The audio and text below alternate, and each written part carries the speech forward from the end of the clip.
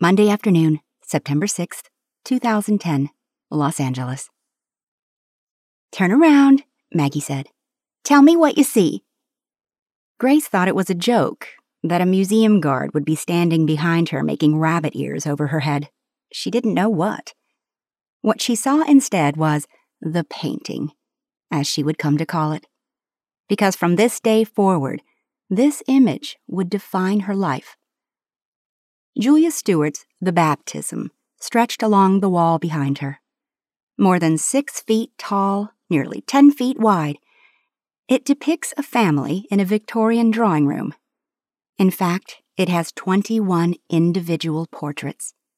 The event is somber and elegant. A priest standing in front of a young couple, the wife holding a newborn. Men in suits, women in silks and satins. Off to the left, a preteen girl holds a rag doll at her side. A couple of restless younger boys in sailor suits look like they can't wait to race from the room. The eye surveys it all in a moment, and then comes to rest, and lingers on the reclining figure of a woman in the lower right, seated all the way across the room from the priest, the infant, and the ceremony.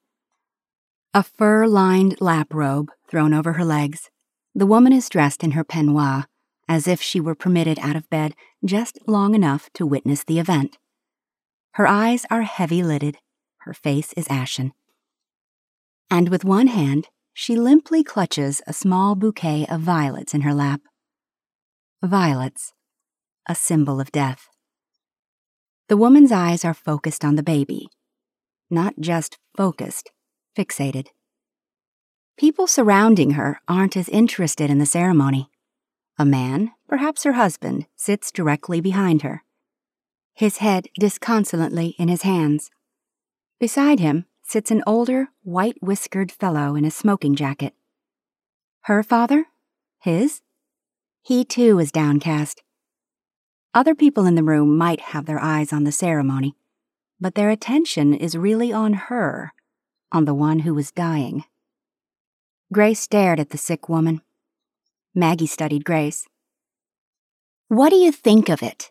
Maggie asked, finally. "I think the sick woman is the mother, not the woman holding the baby," said Grace. "How do I know that?" "Because it doesn't make sense otherwise," said Maggie. She waited for Grace to say something, but it never came. Her attention was on death, which was staring at life. It was so tragic. The woman would not live to see her baby grow up. It was horrible. Compounding her horror, Grace now realized, was the fact that the sick mother looked just like her, a tall, blonde beauty. No one should have to be subjected to this, not on her birthday of all days. But Grace couldn't stop staring. She knew how the woman felt. She couldn't put it into words, but she knew everything about her. Everything except the facts, of course. Maggie was the lecturer now. "The couple standing with the priest are the baby's sponsors."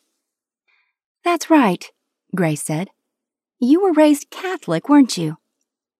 "It's not Catholic, it's Episcopal," she said. The other woman standing beside the priest is the third sponsor.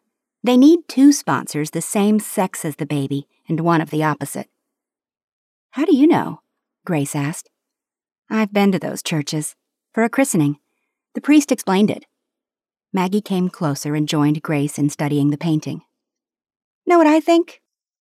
I think her husband is cheating on her, and she knows it." "It's killing her," Grace agreed.